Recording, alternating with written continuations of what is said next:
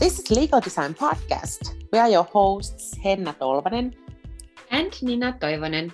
This week, we discuss what legal design can be in practice and meet with legal designer Angelica Flechas from Colombia.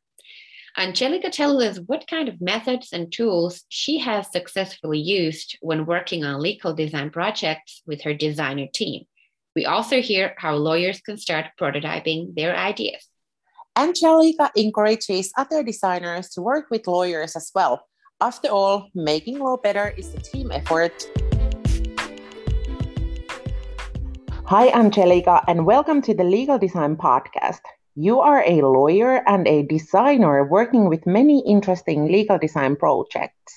How would you like to introduce yourself to our listeners? Yes, I'm a lawyer. I'm a designer. I'm the owner of 2 amazing dogs. And I am the founder of Aptica, which is a service design and a legal service design consultancy agency based in Colombia, which also works in Mexico, Peru, and Chile. Wow. What does the name Haptica mean, or does it have a specific meaning? Yeah, Aptica is the name that you call when you touch something and you feel it. And so as service designers, what we do is we design touch points. And what we want to do here is creating the haptics of the service.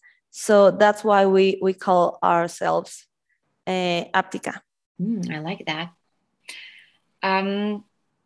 A few things about your background. It's not very common, even inside this legal design bubble we're having, to have both a legal and design education background. Angelica, how did you end up studying both of these subjects? Did you plan to do both, or how it happened? No, I didn't plan it. I have my parents, both they are lawyers. So I grew up with this background in my life, with books and laws and cases all around my house.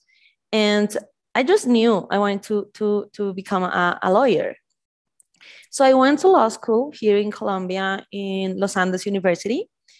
And when I was almost finishing, like 1 year, almost done, there was a teacher who asked me to design a game to understand a new law. That was an assignment for all of the class. And for all of us was weird, but for me was weird, but also excited. So I went home and I tried to find like inspiration, and I found a game. The game was Clue, which is a game where you try to find who is the murderer of the game, right?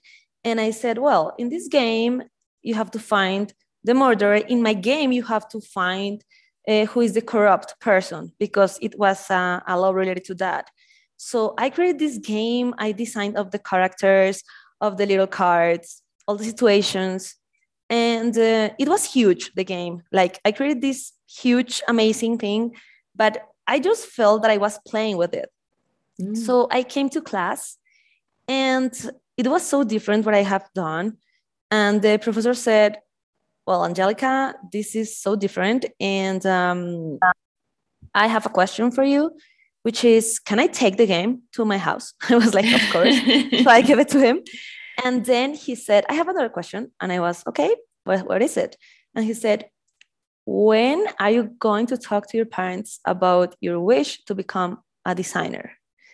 So that was a tough one. I have to come back to my place and talk to my parents, both lawyers, remember, and said to him, like, to them, sorry, but I want to do this. I know that I'm about to become a lawyer, but I feel this in my blood, and please let me do this. And my father was like, no, this is not going to happen. My mom said, if you really feel this is your call, I'm not going to stop you. So do it. And in my university, you have the chance to do both degrees while you are still paying one. So that happened. And when I finished law, I have to still paying the other one. But my father was so upset. So he said, you have to do something else related to law. So I did like a minor in contractual law. So when I was doing design, I was still studying law. So that was really weird. It took me 8 years to do all that. And I'm going to be honest with you, I just felt that it was like my mothership calling me. I wanted to put all the law in a box and saying goodbye to that. But then when I was working as a designer, I realized that I could combine them. I found a way, and that's how I realized that I could do legal design. Do you still have the game? The teacher has it. He took it. It sounds so cool. I love Clue. Yes, I guess it's in use if he still has it. We would like to deep dive into one of your legal design projects and hear more profoundly about it.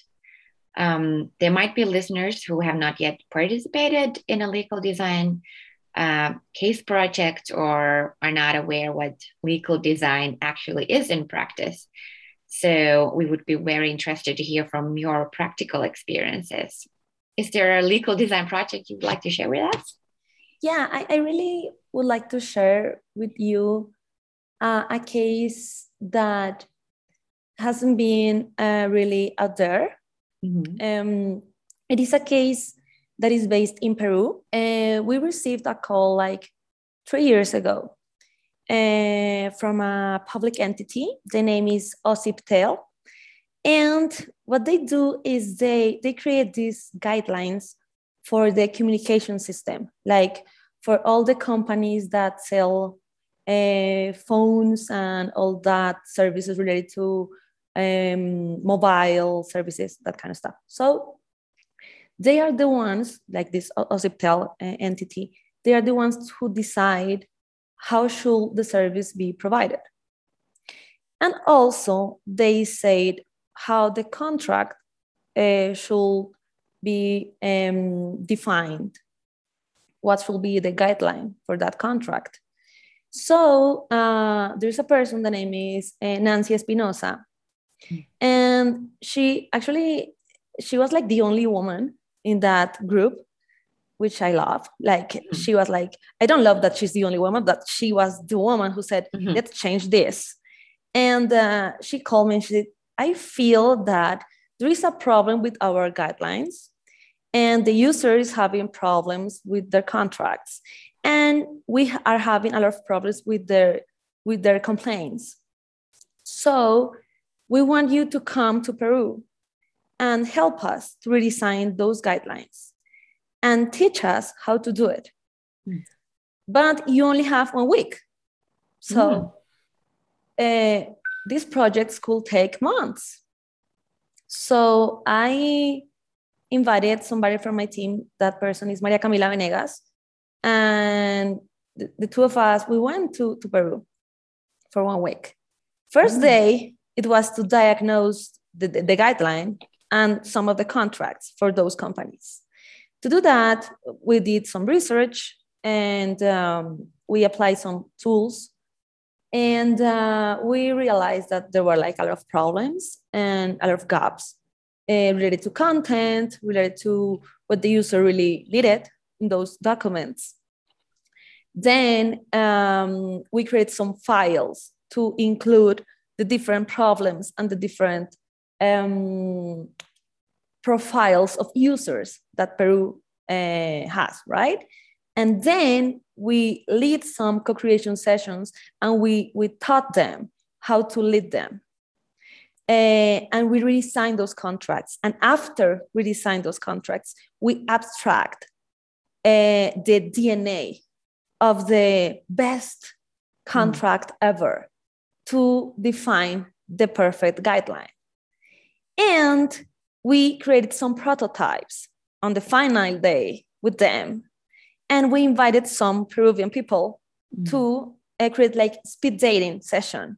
So there were people on the other side of the table, and on this side were people from OCIPTEL showing the prototype. And people were saying, I understand this, I don't understand this, I like this, I don't like this, thanks, next. And we were doing this speed dating with users and people from OPSIPTEL.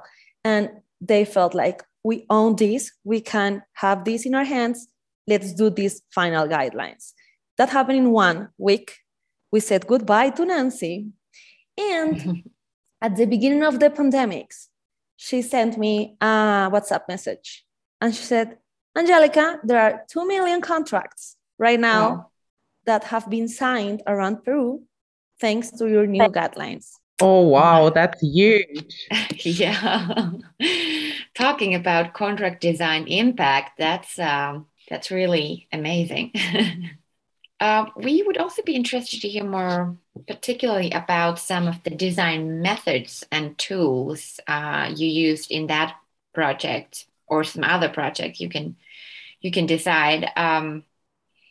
What were the methods and why did you choose to use them? And what kind of results did you get, for example, for researching data about the issue or for ideating? Do you have any favorites you usually use? Yes. Well, the first one that I always use is interviews, because we all have to talk to people, understand their story. Like, why are you going to this company, to this mobile company? So that's like a must. But when we are working with documents, we have created a tool. The name in Spanish is Entre Líneas. Mm-hmm. And in English, we can translate it to between the lines. It's like reading between the lines. And it's really simple to use. It's based with 3 colors.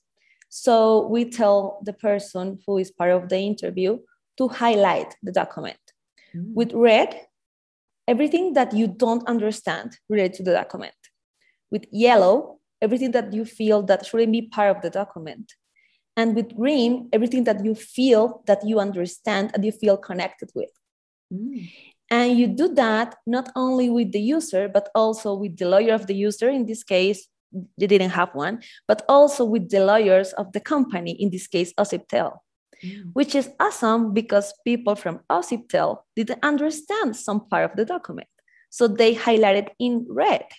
So it's like, so you are sending documents with content that you don't understand to the final user who is not a lawyer like you. It's like, oh yeah.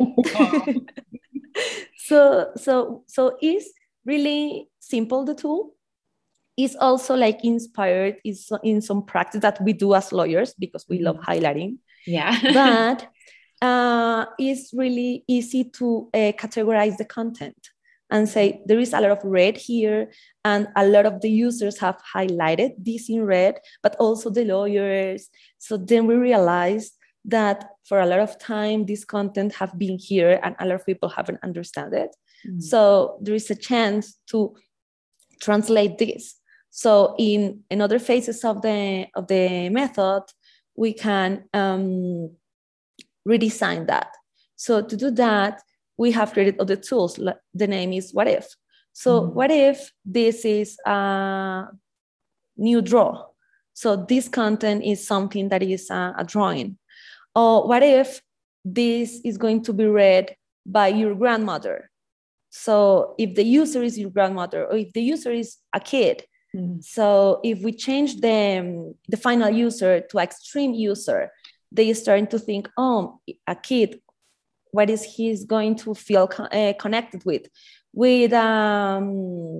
comic, with a persona who is telling a story, with audio situation. So in that case, like your mind makes some connections because that's creativity about, and you start to creating new content to translate that red part that is not defined in a way that the user can understand it. And also we have created another tool, the name is Frankenstein, which is you take scissors and you say, let's break it. So the lawyers at the beginning are like, no, but this is like sacred, you know, like a document, a legal document. It's like, don't worry, it's just paper, take it. And it's like they start to break it and move it and create like this new puzzle, because sometimes they realize that the green part is so important for the user, but it's at the end of the document. So like maybe they want to see it at the beginning. So what happens if the green part's at the beginning, when you feel the final resolution or what you have already bought, which is the summary of the product, maybe it's at the end. What if it is at the beginning and you understand from the beginning where is the summary of the product? So it's just doing the Frankenstein of the document. So those are some of my favorite tools.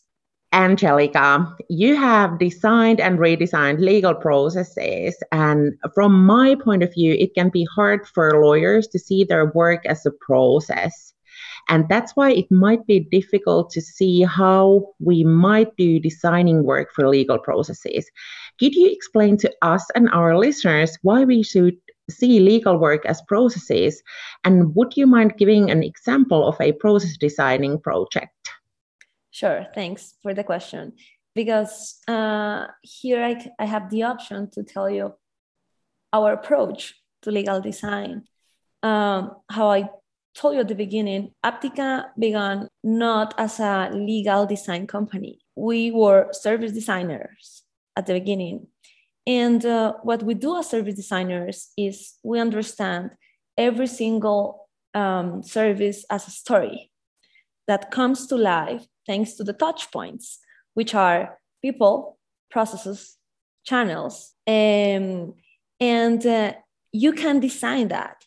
You can design a process, you can design a channel, you can design a person, you can design how they talk. And related to process, you can design a process. And when we are moving to the legal industry, that's a service. And when you are a lawyer, you are providing a service.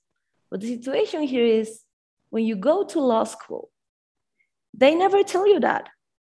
They teach you the law. They teach you how to understand it. They teach you how to apply it. But for me, for example, they never told me, hey, Angelica, you are going to provide a service. And at the other side is going to be a user. And that service could be designed. And you can design the people, the channel, the process, the space, all the touch points that are part of it. One of the touch points are the processes. And you can design that step by step of the way that you provide that service, which is the process, which is beautiful. For me, it was like that connection that I wasn't like ready to embrace when I decided to go to design school. And as I told you, I put that in a box. But when I began to have projects with banks and with insurance companies, and I found that there were like a lot of legal touch points in that experience. Because at the beginning, a bank didn't tell me, hey, Angelica, I want you to help me to redesign the legal experience. They said, I want you to redesign the experience of the user. Yeah. And then I found that there were legal processes, legal documents, legal content. And I said, And of course, the people who found me, they weren't the lawyers, were people from the service perspective. And they say, but don't touch that document. Don't touch that process. That's from the lawyers. That's the lawyer's problem. It was like, no, that's the user problem if we don't do that. So I said, let's understand that process. No, that's the process where the lawyer had to check all the documents of the user, but that takes like 10 months. It was like 10 months for the user to get approval. Yeah, but don't worry, 10 months, that's regular. In other banks, it's like 1 year. It's like, no, let's do something about it. Let's make a connection between marketing, service, and legal. And let's understand why this process is taking so long. And then if we go deeper to the legal area, we understand that a lawyer never was trained in redesign a process because we didn't go to school to learn that, but we should. One of the projects that I'm working right now is with another public entity, and it's a beautiful project. It's not done already, but I just wanted to share with you. Mm-hmm. Imagine this. It's a public entity which work is based on helping young people to solve their issues with the law. Because they are not adults, so it's not a felony, but they are really close to be in a real jail problem, you know? So what happens here is there are like documents that say how those young people should be taken care of. And some of the process of that situation should be handled. But those who define those processes are lawyers who are never out on the street taking care of those people. They have no idea about the real life, how it is. Exactly. But still, it's not like that lawyer is a bad person and gives up like every single morning and said, I'm going to damage that people's life. No. They don't know how to. But on the other side, there is the operation side, right? Those companies who have to apply that law and feel that disconnection between what the document said and what they have to do. And right now, my company is creating that bridge between the document, what the process should be, and what those companies should apply. And we are designing the method to co-create the process between lawyers, the young, and the companies. Angelica, keep us posted with the project because it sounds so interesting. And as you said, it really touches you. And it's a great example of what legal design can do to make law better. Hey, let's move on to prototyping in legal design projects, because I'm pretty sure that prototyping might be a little hard for lawyers to understand. When I started to learn about design thinking and the design process, prototyping and testing were the parts of the process that were hardest to understand from my lawyer perspective. Traditionally, we have thought that we should only deliver the final forms of the documents or give final statements or answers. And there I was in this service design training with a bunch of Legos and other very unlawyeristic stuff in front of me, and I was to prototype and test. And I think this prototyping might be a little unfamiliar, at least for some of our clients, because my colleague was asked to share the first draft of a document with the client. And at the end of the project, when it was feedback time, their review from the client stated that they delivered unfinished material. Reviewing in a lawyer's mind might translate into failure. Could you explain why prototyping and testing are important? Okay. I am a teacher, and when I teach my students this component of the method, the first thing that I say is life is a prototype. So they don't feel that, oh, this is the phase where I fail. No, you are not failing, you are learning. And in your life, this presentation is a prototype and the next one could be better because you learned from the last one. And if you see your life like that, it will be better for you. So that statement said, what I see in the prototype process is the opportunity to learn from the mistake of the project. And if you are not learning anything from your prototype, you are maybe doing something wrong. So it's the opportunity to be safe and be learning about your project and from the feedback of your user. Because you create your project, you materialize it, you make it real, and then you go and validate. And when your user or the company or the system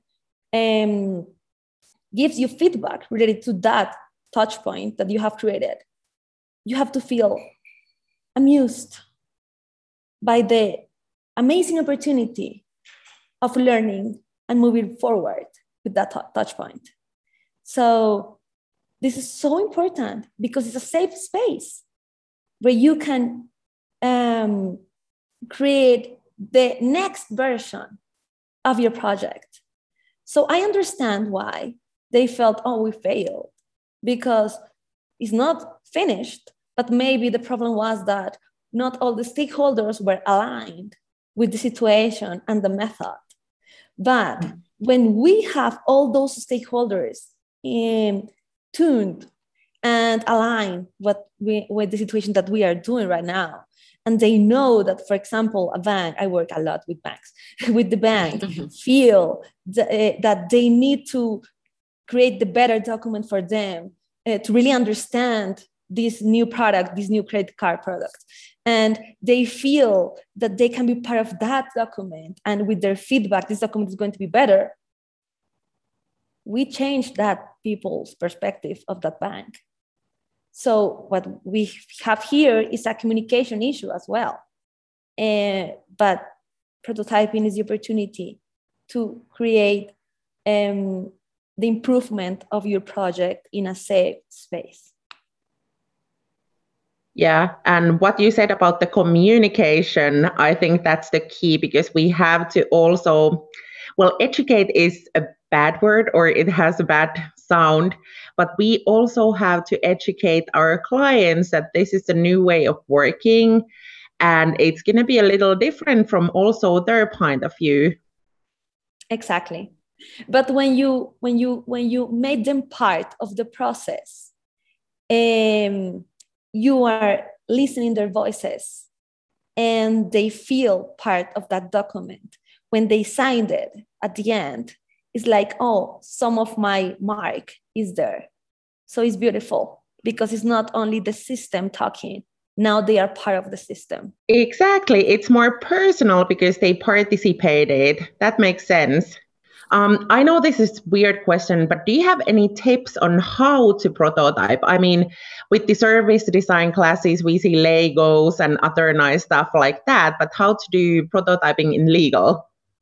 Yeah, I have worked with a lot of industries, with finance and health. And I think when you are beginning with this industry, for example, if you are a designer and you're beginning to work with lawyers, I don't recommend to work with super powerful, different tools, because maybe for them could be like, this is so different. So begin with baby steps. Paper is your best option. Paper prototyping is so easy. Post-its. It's like, for example, let's go again with the process. Right now, the process to sign a document is 5 steps. Put the 5 post-its. What if we change this post-it for another moment?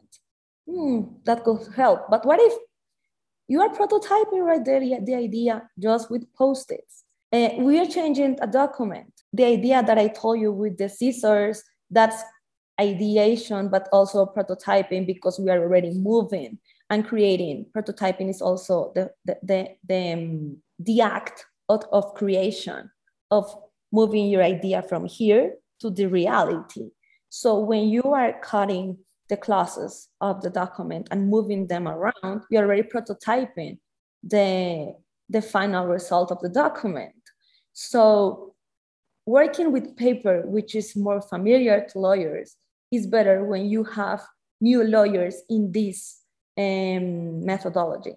When you have lawyers that are already like part of this movement, you can go with different tools. If you are working with the document and you want to maybe work with the what if tool, that you want to change a content that is written and move it to a draw, there is an amazing tool. The name is AutoDraw. It is for free. And you can, for example, if this is an insurance contract and is related to vehicles, and you want to draw a car, but you are not a really good person doing that, this tool asks you to try to draw a car. Maybe your drawing is really not that good, but the tool tells you maybe you're trying to draw a car, because it has this algorithm that tries to identify your figure. So this is a really good way to create easy figures. But also there are like a lot of icons around the internet that you can put down and include them. So don't find obstacles in the process. Just find the tools to make it easier. But if we are not talking about documents or processes. We're talking about a new way to attend your client. You can do some role playing. And we are used to do that as lawyers because we went to law school and we work with communication. And remember, I do a lot of exercises of that. And we created some role playing to defend a client. But let's come back to that and use that to create this new service. And this is our services techniques that I have brought to this legal service design approach. And it has been amazing watching my lawyers doing that and becoming more aware of their body language, their faces, how it could be easier for the client connect with them if they smile. And that is just role playing. Or moving the space, like staging. It's not only about you, but also how the place looks like. What if the light is different? So let's turn the light off, or let's turn the light on. And what if there is a different atmosphere? Let's put something on the wall and project an image there. But if this is a bakery shop, when we attend our client, let's project that idea on the wall and see what happens. And let's bring a client and how he feels. These are tools related to service design that I have brought to the space of legal design, and it has helped me a lot.